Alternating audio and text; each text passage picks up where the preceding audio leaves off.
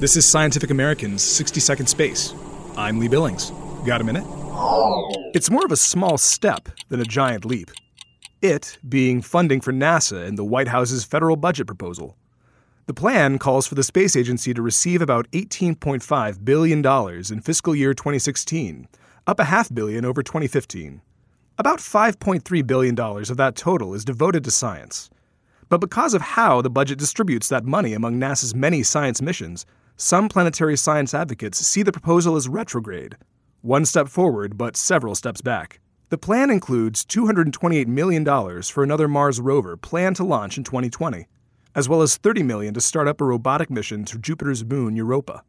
But the agency wants to kill financial support for two ongoing missions, the Lunar Reconnaissance Orbiter and the Mars Opportunity rover.